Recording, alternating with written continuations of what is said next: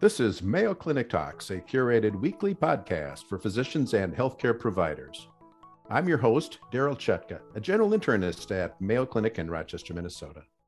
Cannabidiol, or CBD, is the popular natural remedy used for a variety of common ailments and is one of more than 100 chemical compounds called cannabinoids derived from the cannabis plant.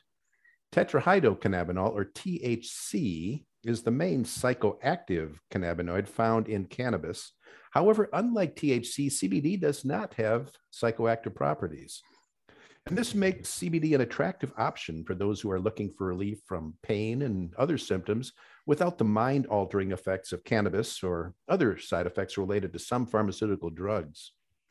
There are claims this compound treats not only pain, but a variety of mental health issues, symptoms of malignancy, and may even have some cardiovascular benefits. But are all these claims true, and what's been proven, and what do we know about the safety of this product? We'll get the answers to these questions from our guest for this podcast as we discuss cannabidiol, or CBD, with Dr. Thomas Pilkow, an anesthesiologist and pain medicine specialist at the Mayo Clinic in Rochester, Minnesota. Tom, thank you for joining us, and looking forward to this interesting discussion. Boy, it's a real pleasure to be here, and thanks for the opportunity. Sure. Well, let's start. I'm going to ask you to describe cannabidiol and how it relates to marijuana and hemp. How do we separate those three things? All of this begin with, it really is tough when you look at sort of how we separate all those different terms. As you highlighted nicely there in the early segment, cannabidiol is a phytocannabinoid, and it's one of nearly 100 different active compounds found in the cannabis plant. And there are several different sort of species of cannabis plants, and that's what we classically sort of think of as marijuana or cannabis. Hemp is very specific because itself is a cannabis plant, but it is grown to have less than that 0.3% THC, typically yielding higher volumes of that cannabidiol, or CBD. And why we like that, the thought then of using hemp, is because really those higher volumes of CBD are more favorable for our patient populations when we talk about this as an agent, because it's devoid of that psychoactivity that you typically would see with THC. And it has a lot of really unique proposed effects, such as an analgesic, anti-inflammatory, and even an antioxidant. So there's a lot of hype right now about the use of CBD and what we can treat. There really is a lot of hype about it. Does this represent a recent discovery, CBD and its potential benefits? Is this something that's new? In actuality, really, it's not. CBD was really truly first discovered back in 1940 by a chemist who was analyzing, believe it or not, sort of a Minnesota wild hemp plant. And it itself was a cannabis sativa plant, and it was found as one of these isolates. That, I think, was on the early years. And then into the 1960s we go, where certainly a lot of recreational use was leading to some investigational use. And Raphael Mechoulam over in Israel did a lot of basic science research, discovering THC as one of the primary psychoactive components behind that. It wasn't really then until the 1990s where we began to sort of truly see legalization here in the US and the more mainstream use, whether it's medicinal and or recreational. That's sort of this recent surge. And certainly when you look at the medical literature over the last decades, probably 20 years or so, there's literally a precipitous incline that we see with the interest in trying to better understand the mechanisms behind how cannabis and all of its various chemical compounds work together to help provide all these various health benefits. Now, you mentioned the legality. Let's talk about that a little bit, because I know there have been some issues with people traveling with this substance and going from one state to another. So is CBD legal from both the federal and all the state standpoints? Yeah, boy, this is a really tricky situation. At the end of the day, I always try to remind the patients when we're talking about this, cannabis itself is technically a federally illegal substance because it is on that level 1 of the Controlled Substance Act, right up there with all the other things that we know are bad, like heroin, cocaine, a few of these others, which is really intriguing because at the end of the day, there's never been a documented death directly due to the use of cannabis. Now, when we talk about the cannabis landscape in America, it's very colorful in the sense that there's a lot of state regulatory actions in play as you look at whether you're in New York or California, and then anywhere in between. CBD is, again, as I said earlier, a little bit unique because typically most of the CBD products nowadays are coming from a hemp-based plant. That's been protected under the Farm Bill for a number of years and sort of been updated most recently during the last administration, again, being very specific about the concentrations of THC. So CBD is sort of a younger brother who oftentimes gets forgotten when we're sort of analyzing cannabis, because THC is sort of the big bad brother that always is the one that is getting the bad rap. So CBD, technically speaking, is legal when it's coming from a hemp plant, but even when we look across the states, there's a lot of individual natures of each state's laws that will affect its individual kind of constituents of that state. In theory, I tell most of my patients, if it's a CBD pure product, you can travel from state to state. If you're part of the Minnesota Medical Cannabis Program, for instance, or other state-based cannabis programs, and you get a cannabis product that has higher percentages of THC, you really can't cross a state line, even go from, say, Minnesota to Iowa with that product, because again, then you're going to be seen as transporting a level 1 controlled substance across the state line. So it's really wise to explain that to our patients so they don't get into trouble going from one state to another. Well, let's talk a little bit about the proposed benefits of this substance. And one big one is relief of pain. Is there good evidence that this does that? I'm a board certified pain physician, hospice and palliative care physician. So certainly many of the patients that I see come to see me exactly for that reason. At the end of the day, I try to tell most of my patients that of all the things that we have, probably the most robust data is supporting its use in the territory of pain control. As we've highlighted a little bit earlier, though, there's a lot of challenges that go along with that, because at the end of the day, no study is perfect, and trying to tease out some of the nuances in various pain conditions can be really challenging.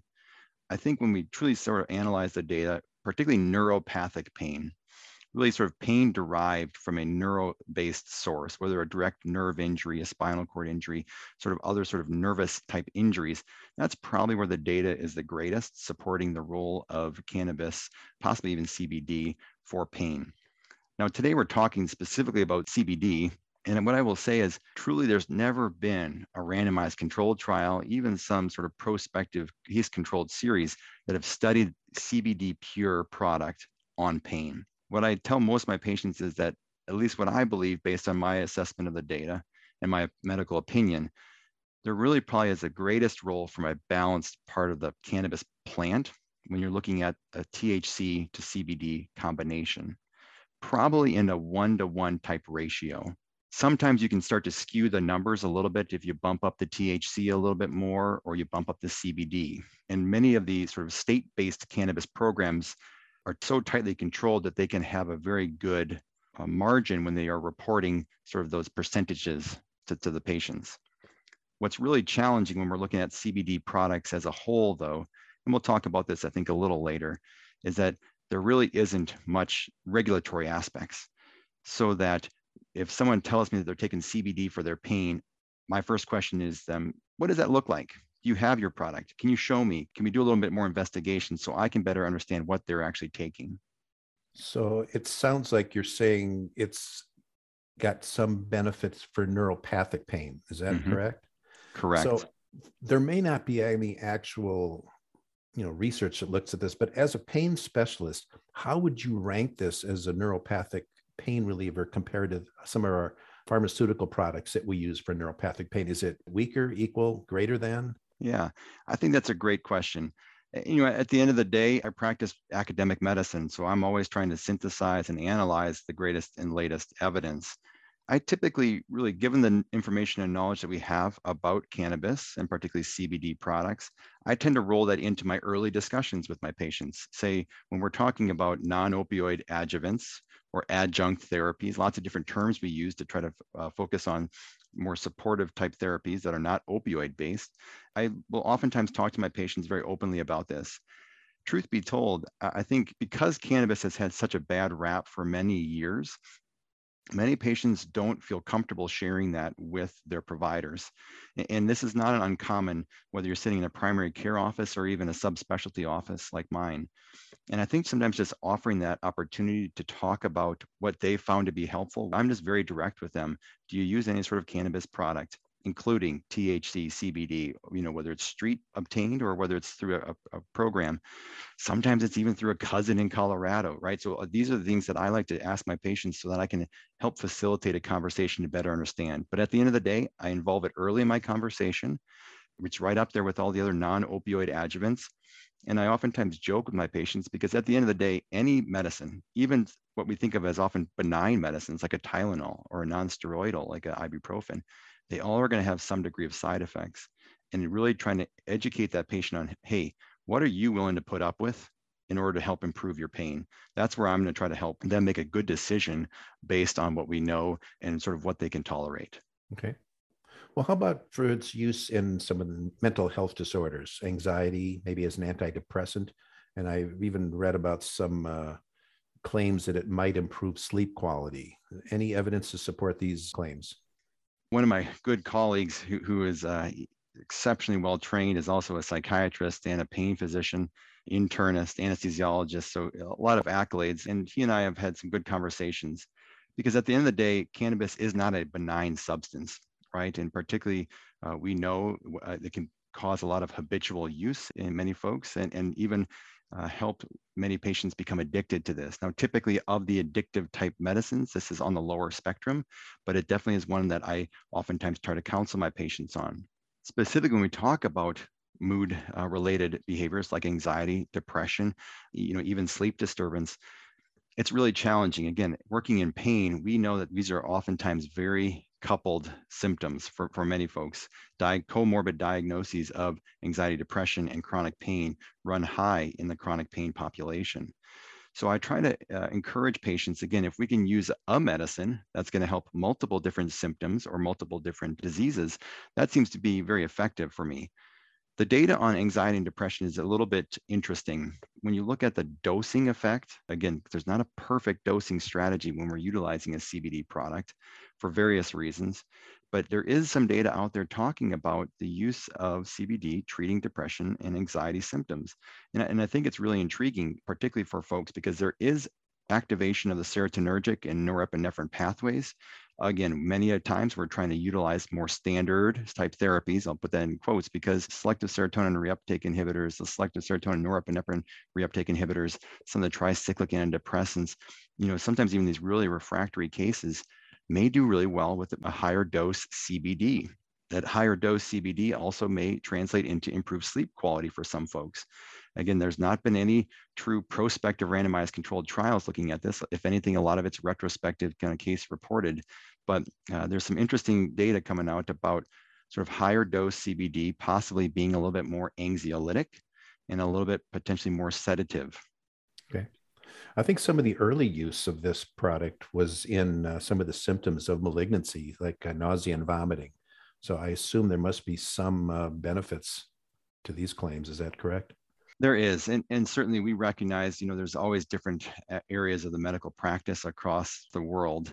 Certain products that are out there do offer a combination, again, of a THC CBD product, and that those are more readily available in Europe. And there has been some important clinical data obtained from prospective trials looking at that. But again, that's a very specific manufactured product that has been shown to be very effective in cancer patients with profound nausea, even chemo-induced nausea, not even just disease related. So when I talk to my cancer patients about this as an option, and again, many of our medical oncologists and the medical oncology practice has been very proactive over the last several years about talking to their patients about cannabinoid-based therapies to see if we can't help ameliorate some of those really troublesome symptoms of nausea and vomiting. Mm-hmm. And how about in the neurologic fields? I was reading that it may be a good antispasmodic for patients with MS, or possibly an anticonvulsant in those with seizure disorders. So right now in the United States, we only have one FDA approval cannabinoid product, which is high dose CBD. Epidiolex is brand name, and that's used for real refractory pediatric epilepsy syndromes. It's unique because they went through a lot of turmoil to really sort of get this approved, right? Because you had to have a very purified product. We're giving this to really challenging patients with refractory disease and in a pediatric population. But what that clinical data did show is that it really was helpful at reducing a lot of the neuroinflammatory, neuroexcitatory emotions that were resulting in seizure disorders, particularly for young children. There is that indication.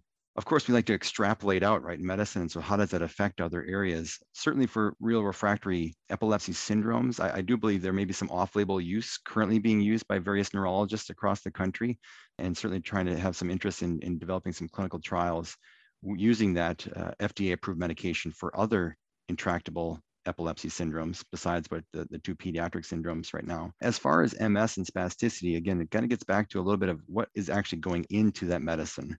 CBD tends to be a component oftentimes of a combination with THC because there is sort of that yin and yang effect. It's a balancing effect. You may get the sort of euphoric high, some of the analgesic properties that we're trying to target with the THC, but the balancing of the sort of over high that people may get by that CBD.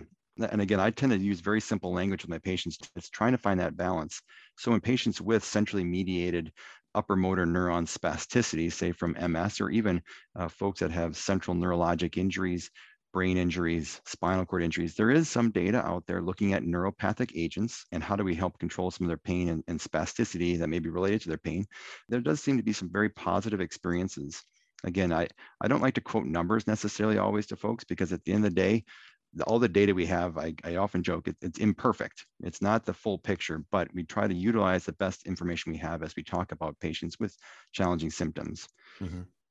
And finally, I wasn't aware of this, but I was reading about the potential cardiovascular benefits and that it may have some antihypertensive features. Mm-hmm. It's quite interesting. You know, the more we use something, right, the more we kind of learn about it. There has been certainly some animal data and some preclinical data looking at sort of how does CBD potentially affect the cardiovascular system. There is some theories that it kind of reduces some of the pro-inflammatory milieu, possibly changing some of the endovascular and endothelial cell activation, possibly even some case reports out there about reducing ventricular arrhythmias and various other sort of life-threatening conditions. And even when you're administered to folks that are undergoing active cardiac disease or myocardial infarctions, the thought being possibly that sort of immune modulating effect and really maybe even altering sort of the typical evolution of an MI is quite perplexing and intriguing to many people. Again, at the end of the day, I don't have great data to support that or say that, but there is some data out there talking about how it has its effects on its systemic cardiovascular. Some of the sort of side effects I do warn my patients about, and this is kind of talks a little bit about that blood pressure regulation. We don't have perfect dosing. And this is oftentimes really challenging for clinicians because at the end of the day, when I sit there and say, yep, you have hypertension, your numbers say this, we're going to prescribe this amount of medicine. If that doesn't work, we're going up to this next amount of medicine.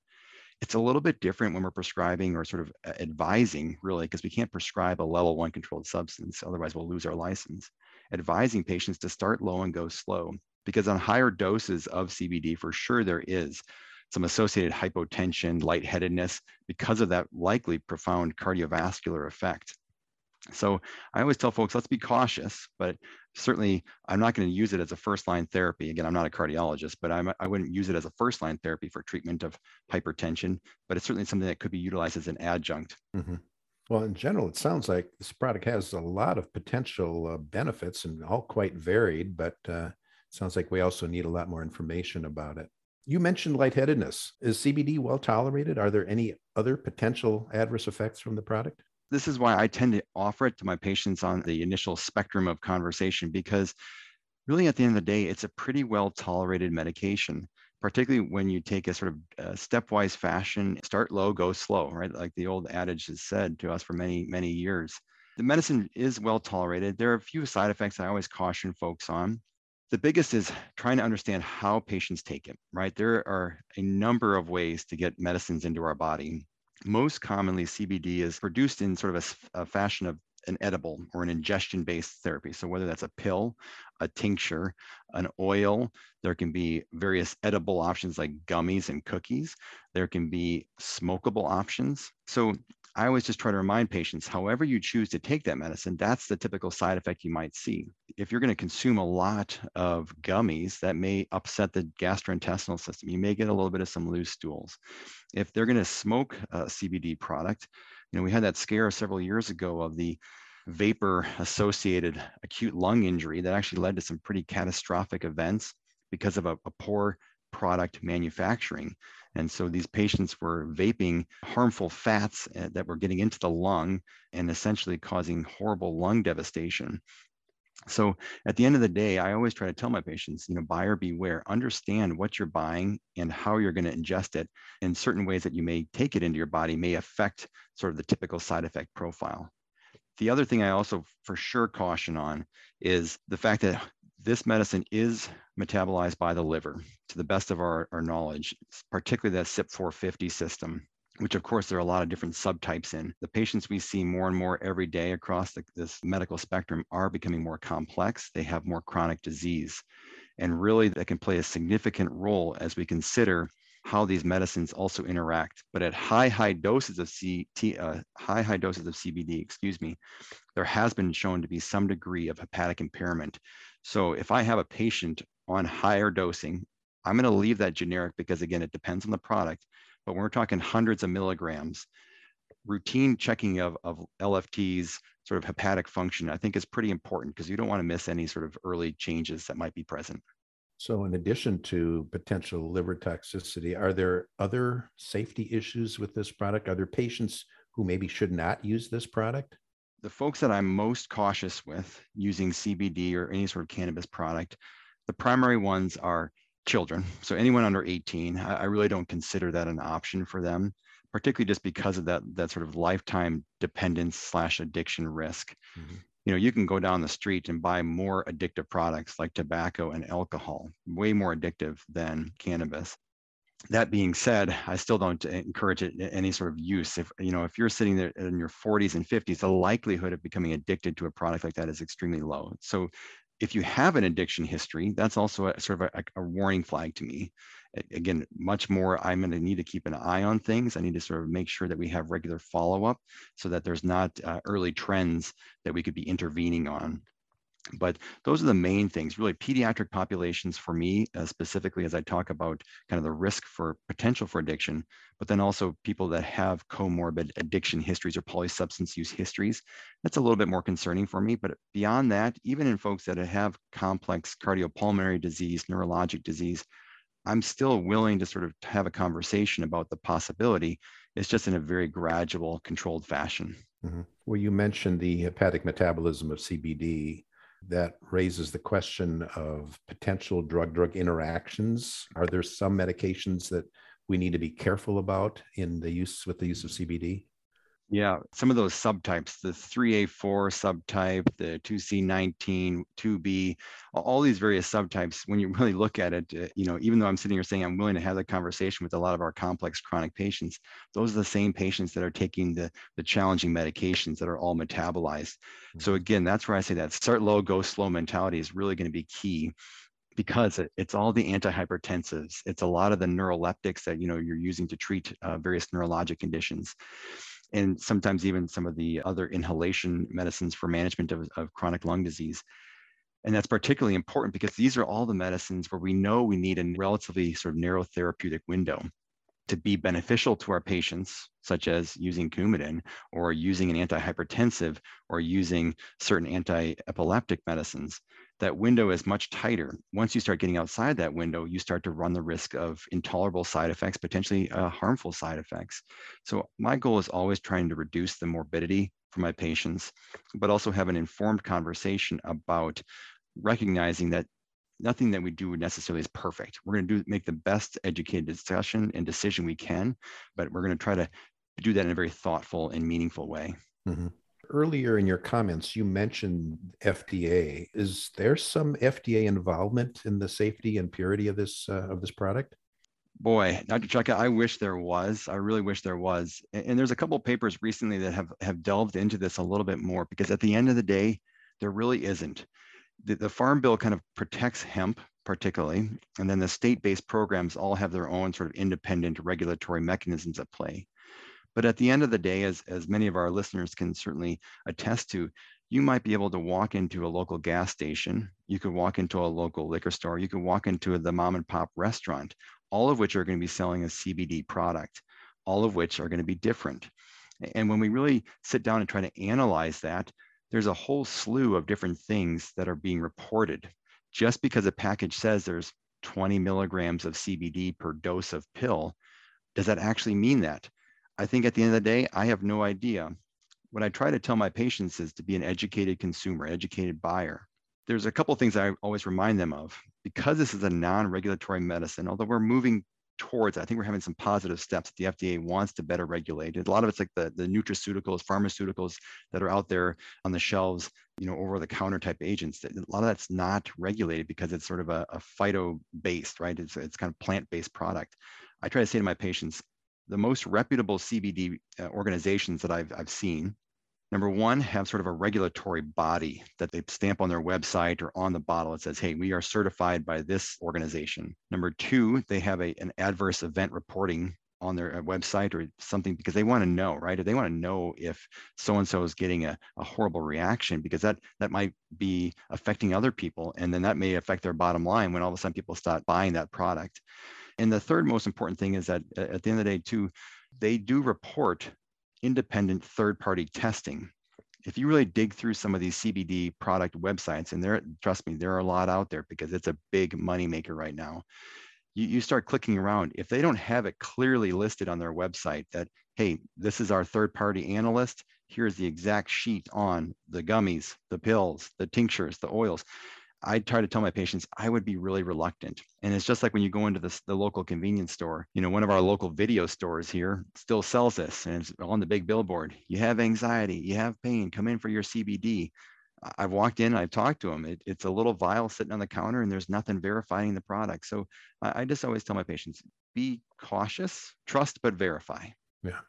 Well, it sounds like this is being considered more of a nutritional supplement. And as with other nutritional supplements, they can have adverse effects. They can have drug-drug interactions. And there's issues with purity in those as well. So you got it. I think we just have to have our patients be aware of that. Well, Tom, you gave us some interesting points about CBD. Can you kind of summarize by giving us maybe 2 or 3 key points? Again, I certainly appreciate the opportunity to come and talk to you today.